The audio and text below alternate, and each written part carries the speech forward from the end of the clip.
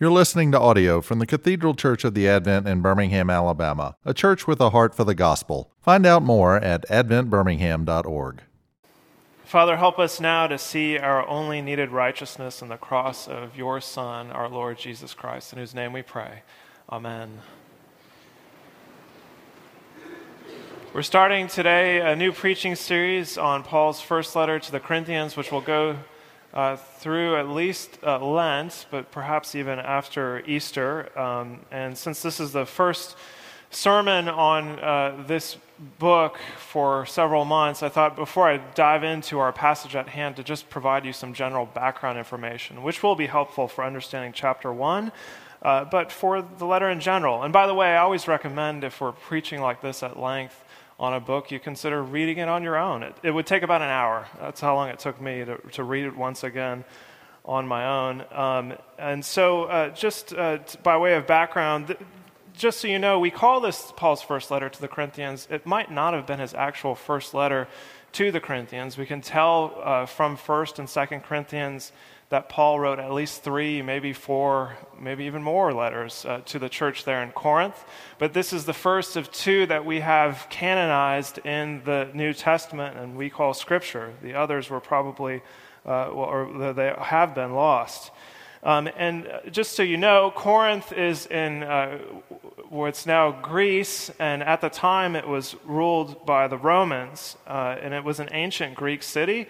It had been sacked about 2 centuries before Paul's writing this letter and rebuilt about 100 years before he's writing this letter. And it's important to know that geographically it is on what's called an isthmus. You know what that is? A very thin strip of land between 2 larger bodies of land, the mainland of Greece and a sort of bulbous peninsula, and there is Corinth on this isthmus with harbors on either side, which made it an important city for commercial trade routes. Now there's actually a canal there, but at the time there wasn't, and they would even go so far as if they had a small enough ship to roll it on logs the several miles across the isthmus in order to avoid several days of treacherous travel around the peninsula and the sea.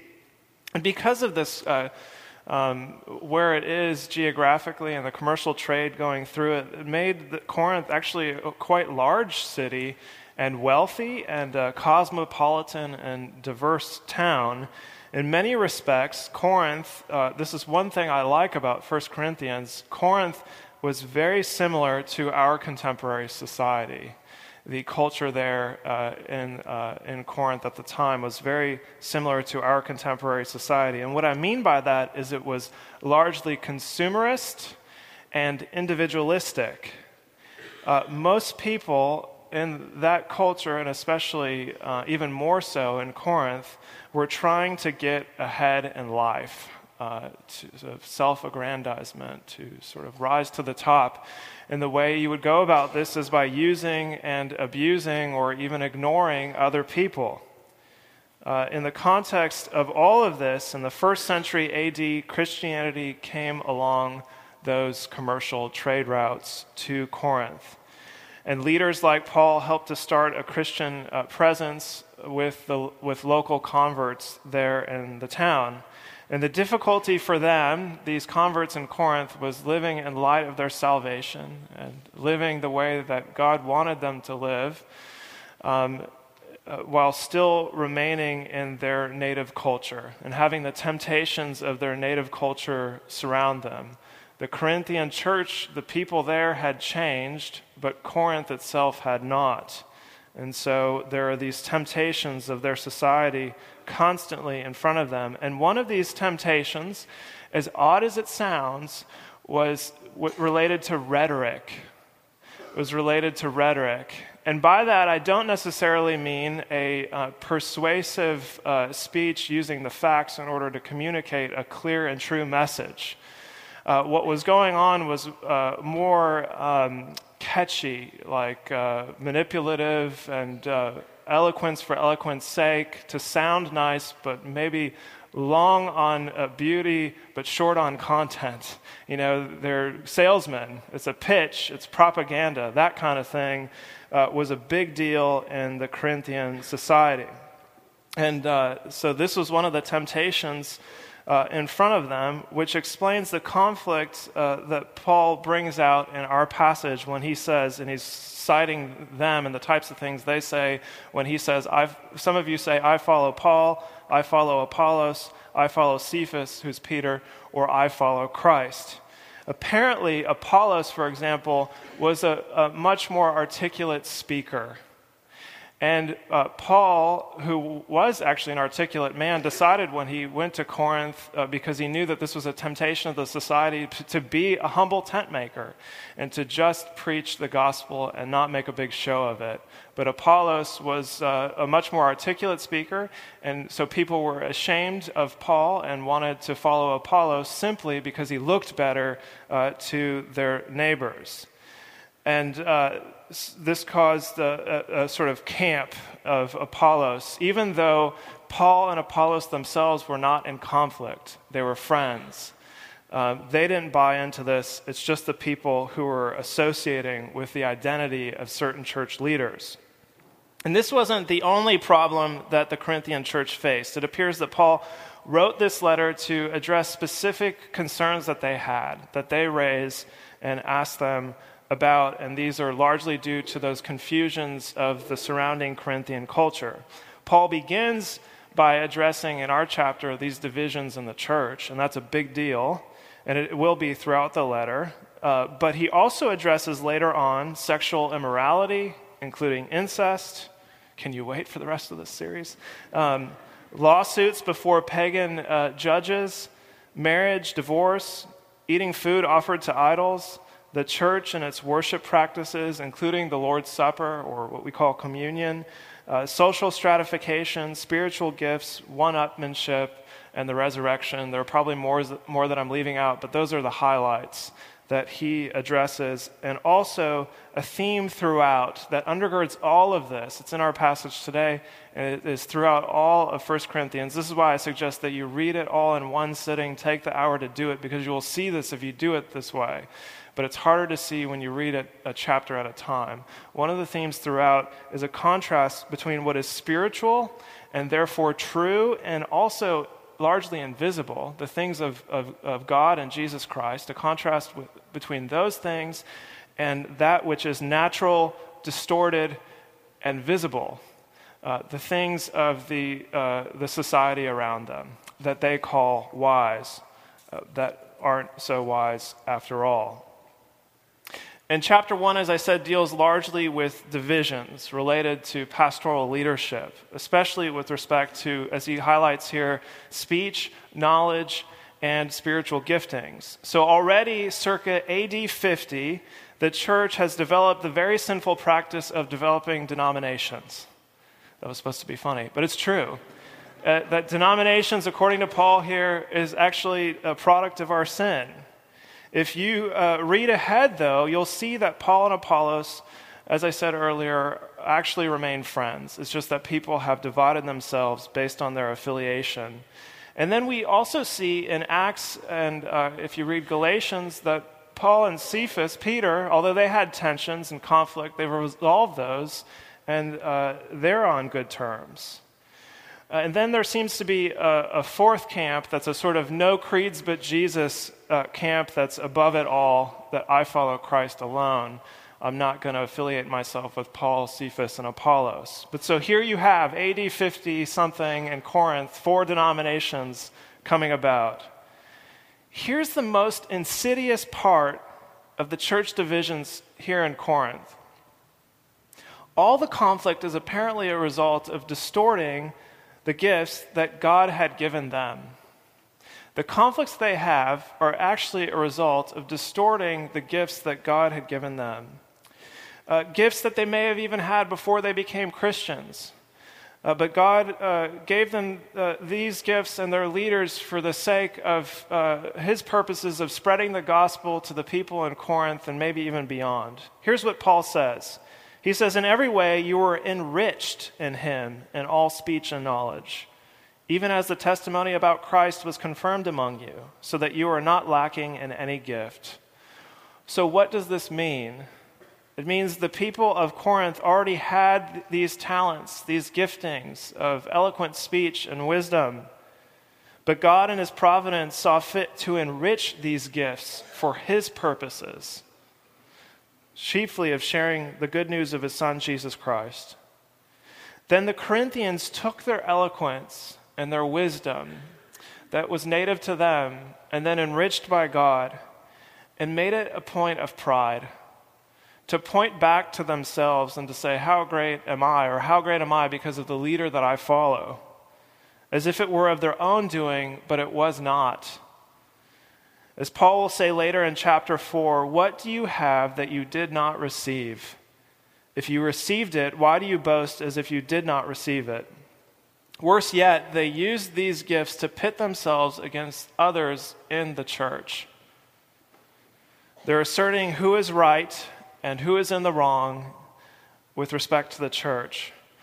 But it's not here in Corinth necessarily a doctrinal dispute. This is not about heresy and orthodoxy as much as it's about cult of personality. It's a consumer choice. Kind of like your evidence for choosing an iPhone versus an Android might be lacking. It's just a matter of how it makes you feel and what type of person it communicates that you are. That's the way that they're making these decisions about these different camps in the church. So here's the central thought that I want us to think about today. It's right there in verses 7 and 8, the end of verse 7, if you want to look at the bulletin or your Bible. He says, everything else has been by way of background. This is what I really want to talk about. You are not lacking in any gift as you wait for the revealing of our Lord Jesus Christ, who will sustain you to the end, guiltless in the day of our Lord Jesus Christ. And so there are 2 points here. First, that this life is a process of patiently awaiting Christ to return. That this life, as the Corinthians knew it and we know it, is a process of ongoing waiting for the thing that we know is to come. The promise that we know that is ahead and is good. And here's the second thing. The second point is that Jesus will sustain the Corinthians and us to the end as perpetually, the word used here, guiltless, or in other translations, blameless, or very timely, unimpeachable, used in other translations. Here's the problem. Many in Corinth lacked faith that Jesus Christ would sustain them in this life as guiltless. They might not be thinking that way, but the way that they're behaving is demonstrating that. They lack faith that Christ will maintain them as blameless. In other words, this is a matter of desiring to be right or justified, to be justified about the consumer choice that they have made, the thing that they affiliate with. Yet Paul tells them through Jesus Christ they are right in the eyes of the one person who matters, that they actually have justification, that they are right in the eyes of the one person who does matter, and that is God. But by not wanting to be wrong, they're trying to be right in all the ways of their former life of individualism and their pagan beliefs. And this is a problem, a massive problem for us too. This desire to be right is a massive problem for us too, here and now. The desire to be right and not wrong is one of the major driving factors for most of our lives. I mean, just think about any conflict maybe you've had or witnessed between spouses, siblings. I mean, gosh, the conflicts that I've seen between adult siblings after a parent or the last parent dies, horrendous. Or conflicts about team affiliations or political decisions. You fill in the blank however you want, however it's manifested in your life. Many of us are often trying to assert that we are right and someone else is wrong. I want to tell you a story that illustrates this. Now stick with me because at first you'll think, where is Matt going? But I will get there. There's a comedian who's become popular in the last, 10, 15 years or so named Mike Birbiglia. Have you heard of him or seen him before? I've actually seen him live. But he, like all these big comedians, they come out with every year or two a show that, they produce an hour and a half long special and then tour it around. He had one several years ago called My Girlfriend's Boyfriend. It's funny because he is his girlfriend's boyfriend. And so he talks about his girlfriend, who's now his wife, a lot in that one act. And he tells the story toward the end of that show about how he was in a car accident and a drunk driver hit him and T-boned him. And it wasn't his fault at all. It was the drunk driver's fault. And then the driver took off, but then hit a tree, a small tree, not too far away. And the police arrived at the scene, and there was one officer making the report, and the officer wasn't super helpful and kind of gruff. And through the process of the report, he mixed up the details, and the insurance company get the report, and it's having Mike Birbiglia, the comedian, at fault in the accident. And the insurance company says that he owes $12,000 to pay for the drunk driver's car. And there's no fighting this because it's in the police report, and the cop, the only cop who was there, is so unhelpful. And when he finally gets him on the phone, he's talking to the police officer about this and says, "Can you help me?" And the cop says to him, "Do the right thing and pay for the man's car." Click. And I felt it. I hope you can feel it. The injustice of the situation and wanting to get justice and to have the problem solved and to prove that he is right. And this is what he says. I'm reading a transcript from the act at the end. He says, "So I started printing up Google Maps of the scene of the accident in California state driving law. And I'm on the phone with lawyers and private investigators. There's only one lawyer who would consider the case. And he was an accident lawyer. And he said, 'Did you have any loss of income from the accident?' And I said, 'No, this isn't about money.' And he doesn't take the case. And this is when I start going completely mad. I'm up to about 4 or 5 a.m. every night just surfing the web, and I get a subscription to a site called netdetective.com, which is a great site for vigilantes who have $29.95. So now I know the guy's name. I know where he lives. I know what he does for a living. And in my mind, it becomes like a trailer for a revenge thriller. Like Jim Bosworth, that's the name of the drunk driver who hit him. Jim Bosworth thought he was going to get away with this, but Jim Bosworth had another thing coming, Mike Birbiglia. I was like, I'm going to track down Jim Bosworth. I'm going to sue Jim Bosworth. I'm going to sue the entire Los Angeles Police Department. At this point, people stopped talking to me entirely. My friends would call me like, "Hey, what's going on?" And I'd be like, "I'll tell you what's going on." I'd tell them this whole story, and they'd be like, "You should get a lawyer." And I'd be like, "This is way past lawyers. A lawyer wouldn't even touch this," because he wouldn't. The only person who would talk to me at this point was Jenny, who was his girlfriend. One night, we were out to dinner at a restaurant, and she's talking to me, but I'm not listening because I'm writing down ideas I have for the case on my napkin. I've drawn out a diagram of the intersection and the angles the cars are coming from and going to, and the lanes that we were in, the laws the other driver broke, and the phone numbers I'm going to call that week. And I'm so angry, and I'm writing over my own handwriting to the point that I'm ripping through the napkin. And Jenny looks at me and she says, "What are you doing?"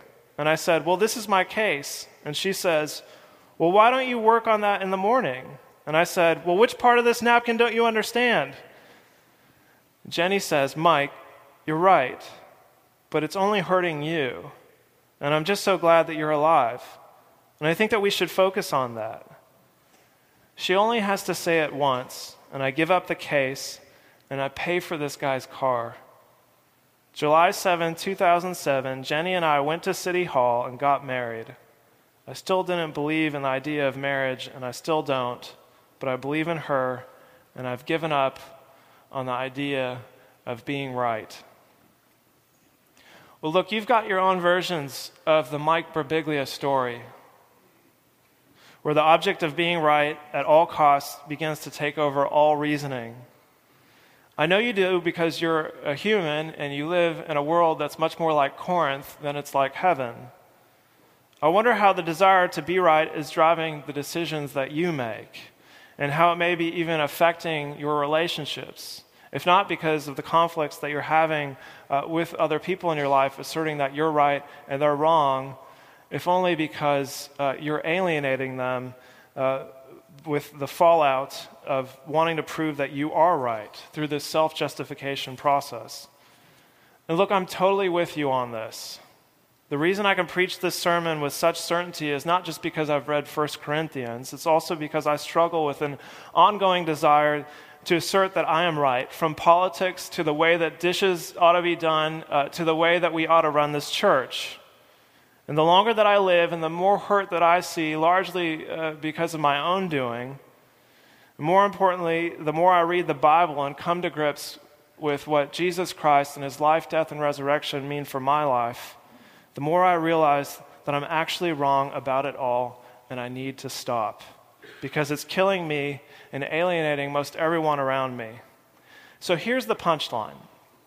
The main message for us and the main point Paul wants to get across is this: Jesus Christ was crucified for you so that you would be right in God's eyes.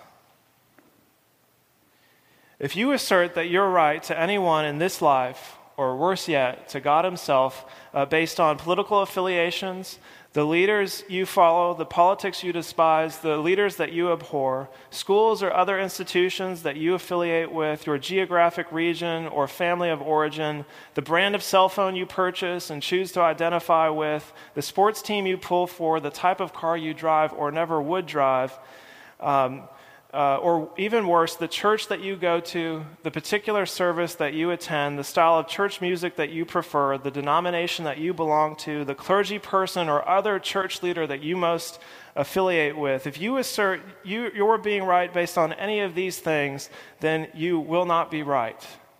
You will be wrong in the end because you're barking up all of the wrong trees. But if you look solely to Jesus Christ and the power of his cross to find your guiltlessness, you will be right no matter the situation, and especially in the situation that matters most for your existence, the day of our Lord Jesus Christ. That is the day when God will judge the living and the dead for all eternity. And on that day, I urge you to say nothing like, I follow Paul, or I follow Apollos, or I follow Cephas, but instead your only answer ought to be, I follow Jesus Christ who was crucified for me. So brothers and sisters in Christ, I invite you to find your guiltlessness for the rest of your life, in all situations, for all eternity, not in yourself, or in your knowledge, or in your talents, or your affiliations and choices, but in the power of the cross of Christ alone. Amen. You've been listening to audio from the Cathedral Church of the Advent. If you live in Birmingham or find yourself visiting, we hope you will join us at one of our Sunday services. Find out more at adventbirmingham.org.